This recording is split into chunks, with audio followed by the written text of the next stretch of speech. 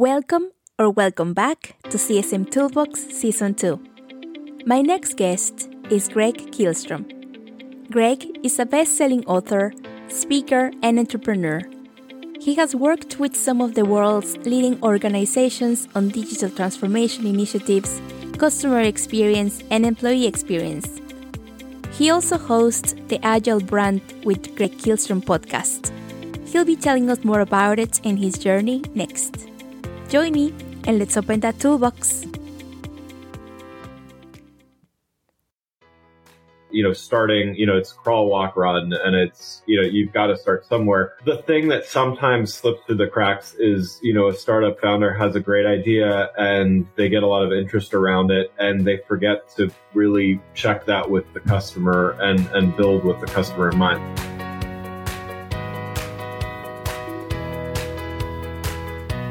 Hi, Greg. How are you? Welcome to CSM Toolbox. Yeah, thanks. Looking forward to talking with you. Excellent. So, I was going to mention that as of today, at the time we're recording this episode, the Agile World podcast has 192 episodes, and you're about to start season 4 in January. Congrats. Oh, thanks. Yeah, no, it's been a fun run so far. So looking forward to 4th year. So yeah, it'll be good. That's amazing. So, and just kicking things off, for our listeners, how would you describe customer experience? Customer experience is the customer's perception of every interaction that they have with a brand. So as opposed to thinking about one particular part in the customer journey or their experience on a particular platform or channel or something like that, it really is the overall perception of every touch point they have. And I think that's why it's so important for brands and companies to really understand that they're not just responsible for optimizing one or two things. It could be an online experience. It could be an offline experience in a store. It could be customer service after the sale. It could be pre-sale. So all of these things really add up to that customer experience. With different companies as well, it's depending how they implement their own customer experience to their users, to their customers. The answer to the question, whose job is customer experience is an important one for any organization to wrap their heads around. And, while there may be a chief customer officer or chief experience officer or something like that in a department that reports up to them, they're generally responsible for strategy and some implementation of things, but really it's everyone's job in the organization. I mean, I think forward-thinking and customer-centric organizations have a way to draw a line from every individual in that org, whether they feel like they're way behind the scenes writing code in a basement somewhere, or they're on the front lines in a store, or something like that. Everyone should be able to trace their relationship to the customer. And quite often it would be nearly impossible to find a role that doesn't have some kind of relationship to that customer experience. Yeah, and even to your point there as well about that mindset. And I think maybe it is more, I don't want to say trendy, but there is more emphasis perhaps now more than ever. And in your book, The Agile Workforce, you talk about a hybrid model where the best of all worlds can be combined for the benefit of individuals and companies alike as well. And companies are looking now to either adapt or adopt a strategy that allows them to retain and hire the best talents. Where do you see the opportunities for leaders and companies on this? There's a couple different definitions of hybrid that are kind of floating around there. So I think a lot of people are pandemic or ideally post-pandemic soon enough. We're looking at this hybrid work model of some people working in the office, some or part of the time, as opposed to fully in the office and things like that. So that's one way of looking at hybrid. Another way of looking at hybrid is full-time versus contract work. And so we've got a couple different dimensions going on. A lot of attention is being put on the where someone sits in relation to their full-time job. So in other words, are they in the office or remote right now? The trend that had been growing for years and years is also this other hybrid definition, which is more and more people are going independent. More and more people, gig economy we've been hearing about a lot in as far as Uber drivers and Instacart delivery and things like that. Well, that kind of work has become more and more prevalent in the knowledge working space as well. So there's more and more people that are saying, you know what, I don't I don't need a full-time job. I can be a contractor and be independent. You have that combined with what we're talking about, the great resignation here, as far as people reconsidering, do I want this job at this current company, or do I want a different full-time job? Well, the other option is, do I want a full-time job at all? And so, tie to all you untangle all of that, I guess, and all of a sudden, it's like it is on the consumer side. Employees have more choice now. They can work in the office, they can work remote, they can work full-time, they can work contract. That all of that is now acceptable ways of working, as opposed to 5 years ago, remote work was maybe something that someone got special permission to do, or maybe if they were the one person in some location for an international company and a small team or something like that. Now all of this hybridness is acceptable and expected from employees. And so, I think that's the challenge right now for employers is, how do you make that work? And then eventually, that's got to translate to maintaining and ideally improving the customer experience as well. So you have all these people in disparate places. They've got to all come together and create a great experience for the customer, or else none of it is possible. Yeah, there is plenty of choice if it's either working from home, working from anywhere now, if they want to consider a cafe in somewhere exotic or just a far land. So if their job allows them to do that, then there is that. Maybe it is just a situation that we're all in this since last year with the pandemic. Yeah, definitely. Yeah. And I think it's a great thing for the individuals. I think it's a long time coming. And I think a lot of companies have seen productivity has not declined, even though, they were worried about that happening. In some cases, I'm sure it has. But I do think there's certain types of work that is better done in person, or at least in close proximity. But I think there's a lot of things that don't have to be done in sitting in a cube somewhere, and giving people the flexibility to be able to take care of kids, family, their own personal errands, whatever the case may be, doesn't actually hurt the productivity of the company. It actually just helps the quality of life of the individual, which makes them want to stay longer and keeps them more engaged. And, that also translates to the customer as well. When employees are happier and more engaged, they're more innovative, they solve problems better, and it translates to, to the bottom line, which is, it can't just be about, as much as I am on the side of the employees having a better experience, it's got to translate to the bottom line, or else it's not sustainable. So, but I do think there's a path forward with that. Absolutely. I think we all have seen that. And even as well, something that came to mind now is that there are quite a few companies coming up now. So they are actually these new ventures as well out of this. And even one of my earlier guests, he's the co-founder of Butter, which would be like a Zoom competitor, definitely more fun. But he said that their concept was basically born out of the pandemic, like building this platform that is more engaging for workshops than just staring at a dark screen or a black screen like with Zoom. So yeah, there's all of these other opportunities as well that are happening. Yeah, absolutely. And I think from another thing from the employer perspective is their talent pool just got a lot larger. So if you're in a region where, two things. One is either there's not a lot of talent in the area, so low concentration of talent, but also high concentration of talent, but maybe the talent is expensive. So if your talent pool is Silicon Valley, you're going to pay Silicon Valley salaries, and there's the demand and the competition and all that stuff. All of a sudden, you can start hiring people from wherever and get the same, or sometimes even better, but at least the same quality of work and an engaged employee. Everybody wins, right? That person gets to live in Phoenix, Arizona, and not have to. Although I hear it's getting crowded there too, but they don't have to live in the Valley to get a job at a big tech company or something like that. And so, I think everybody wins in that scenario too. Yeah, definitely. And I think if anyone can avoid commutes and all of that stuff, the better. Yeah, absolutely.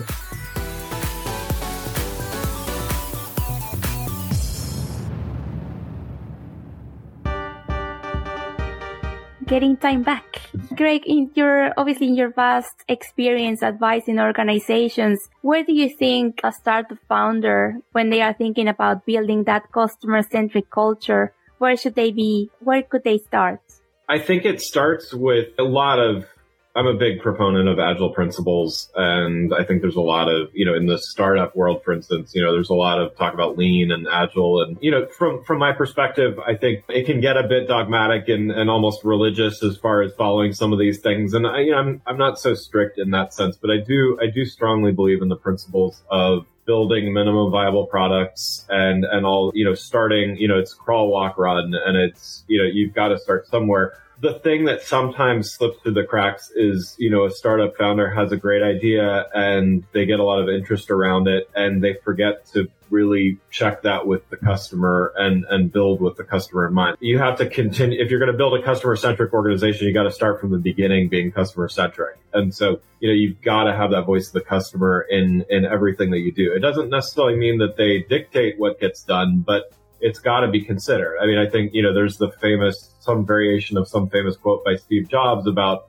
if you ask customers what they want, you're not always going to get the most innovative end product. And I'm paraphrasing very liberally there, but you know what I'm saying. At the same time, Apple uses a lot of customer research and a lot of focus groups to do a lot of things, so you hear one side of the story, but there's a lot of voice of the customer being worked into things. But it's just understanding when to do that. And I think as a young start, and I don't mean age young, but I mean age of the company young, as a young startup founder or co-founders or something, you've got to just know that you don't know everything. There's a lot of insights and a lot of things that are going to come from your customer. So I think it's got to start from the beginning. And when that happens, everybody that joins has got to be bought into that idea of like, yes, we're smart people. We know a lot of stuff, but it's really the customer that's going to drive where this company goes. Absolutely. And even one of my questions that I ask to them more often is that what have they learned from customers' feedback? That's like a constant that I ask them when I have them on the show. So yeah, it resonates what you're saying there. And one of the workshops that you deliver is about the Center of Experience framework. So could you please tell us a little bit more about this framework? Yeah, absolutely. So I wrote a book called The Center of Experience as well. And I based it off of the thoughts in there. And so the underlying premise is we've got this relationship between employee experience and customer experience. We kind of talked about that earlier. And, while they're not 100%, one is not 100% dependent on the other, they're tightly aligned with one another. And so I use an umbrella term called brand experience to really just say, okay, if customer experience is a customer's perception of all those things, as I was talking about earlier, employee experience is the same thing, just from the employee perspective. Brand experience is everyone's impression of everything. It's sort of this, because they're so tied together. And so what I do in the book, as well as in the workshop, is talk through. Not every organization is at the maturity level to do a full-blown example of what I described, but using the Center of Excellence model in an organization that's mature enough in both employee and customer experience, they can really employ the Center of Excellence model of having cross-disciplinary, different practice areas, different teams really align on this idea of brand experience and what that means across different parts of the organization. And sure enough, you're going to find employee experience and customer experience are through lines to pretty much everything you can't do work without employees and you can't have a company without customers. So it goes to reason that it follows through every part of the organization. And so I detail how there's different components of that, everything from the brand and how we talk about it to the governance of, how do we, measure and improve processes, to the measurement itself. And, and so there's about 8 different components of the Center of Experience, and, just kind of walk through that. And, some organizations may find, we're really strong in 2 or 3 of these areas, but we need to shore up some gaps in these others. And so it really kind of gives an organization a holistic way of looking at this to make sure that they may say that experience is important, but unless they're really doing all of these things, it's not going to be holistically realized. Yeah, one of my guests as well had the example of an airline, and maybe it might happen still, but or any company, maybe it's not just applicable to airlines, but just the experience that we get once, if it's particularly with support or anything that will take any delay, that for us, it's already that bumpy starts. It's just that first impressions or that first experience that you get, especially if they are trying to acquire you as a customer. And obviously if you get this experience or it send you through a different funnel or right away, I think for the majority of us, we will be already like, I'm not going to be working with this company, or I'm definitely not going to be recommending them moving forward when it comes to that customer experience. Yeah, definitely it makes sense what you're saying. So, and where do you see, just maybe shifting topics slightly, where do you see the future of work going? Yeah, despite talking about the growing trend of independent workers, so contractors and things like that, I don't think it's going to go completely independent. And so I do think this hybrid remote, the remote work aspect, that's here to stay, and it's only going to get, I think it may not continually grow. I think it might hit a ceiling, and then, we've kind of hit our limit of how much is going to happen, but it's here to stay, and it's going to be normalized and formalized, I guess, within organizations, as opposed to, I think some are still trying to figure out if this is a temporary thing or if things are going to go back to what some would say is normal. I don't think that exists anymore from my perspective. But yeah, the other piece is the independent contractors, and those, there needs to be better ways of allowing outside, whether it's contractors or entities, better ways of working and delivering value more quickly to organizations. And so, I think there will always be the large consulting firms, the Deloittes, the Booz Allens, all of those. But I think even with some large organizations, there are some questions of, the price tag, the time to delivery, and the time to value of all of those things. And that's talking on a big scale. Even at a small scale, how do you, I interviewed a founder on my show the other day about rapidly scaling customer service talent from anywhere. They call it the human cloud, basically. And so they use AI to rapidly get people up to speed on the, knowledgeable about a particular product or service. I think we need better ways. Like we need better ways of rapidly getting people up to speed on being able to switch and serve needs. Because I think what's happening as well is increased automation, which I think is a good, I don't think it's the robots are going to take our job and whatever, the Terminator scenario maybe, or something like that. I'm an optimist when it comes to that. But I do believe the statistics that, 25 to 30% of most knowledge workers' jobs are going to be automated within a few years. I think that's an opportunity for humans to do what humans do best and machines to do what machines do best. But we do have to figure out, well, okay, what are we doing? Are we cutting everybody's salary by 30%? I don't think so, because they're going to quit and do their own thing. We do need to figure out how we're going to be able to switch and have people just contribute more meaningfully. So I don't know if I have any solutions to tell you, but I've got a lot of challenges we need to solve in a relatively short period of time. And maybe to allude to your podcast as well, that it's just that being agile, and how are we going to face challenges, opportunities, and I think definitely we'll see where the future take us. And just one last question that I like to ask all of my guests. So Greg, what's in your toolbox? What mobile or web app you cannot live without? And it can be work related and not work related.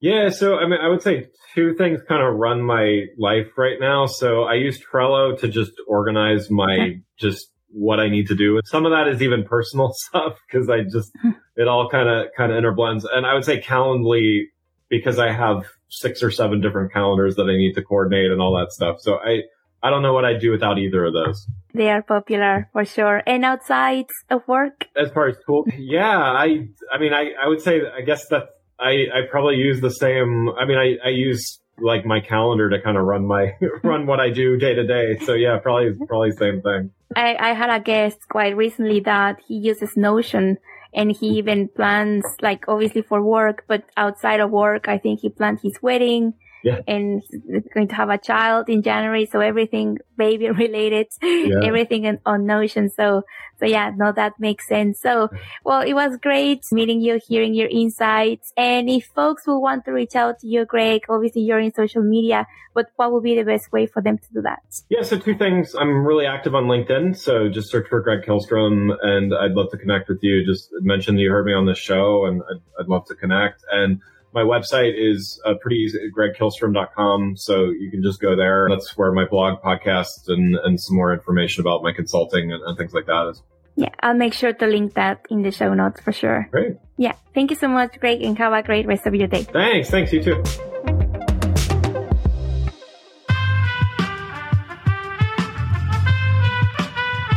Esse podcast foi editado por Aerolitos Edição Inteligente.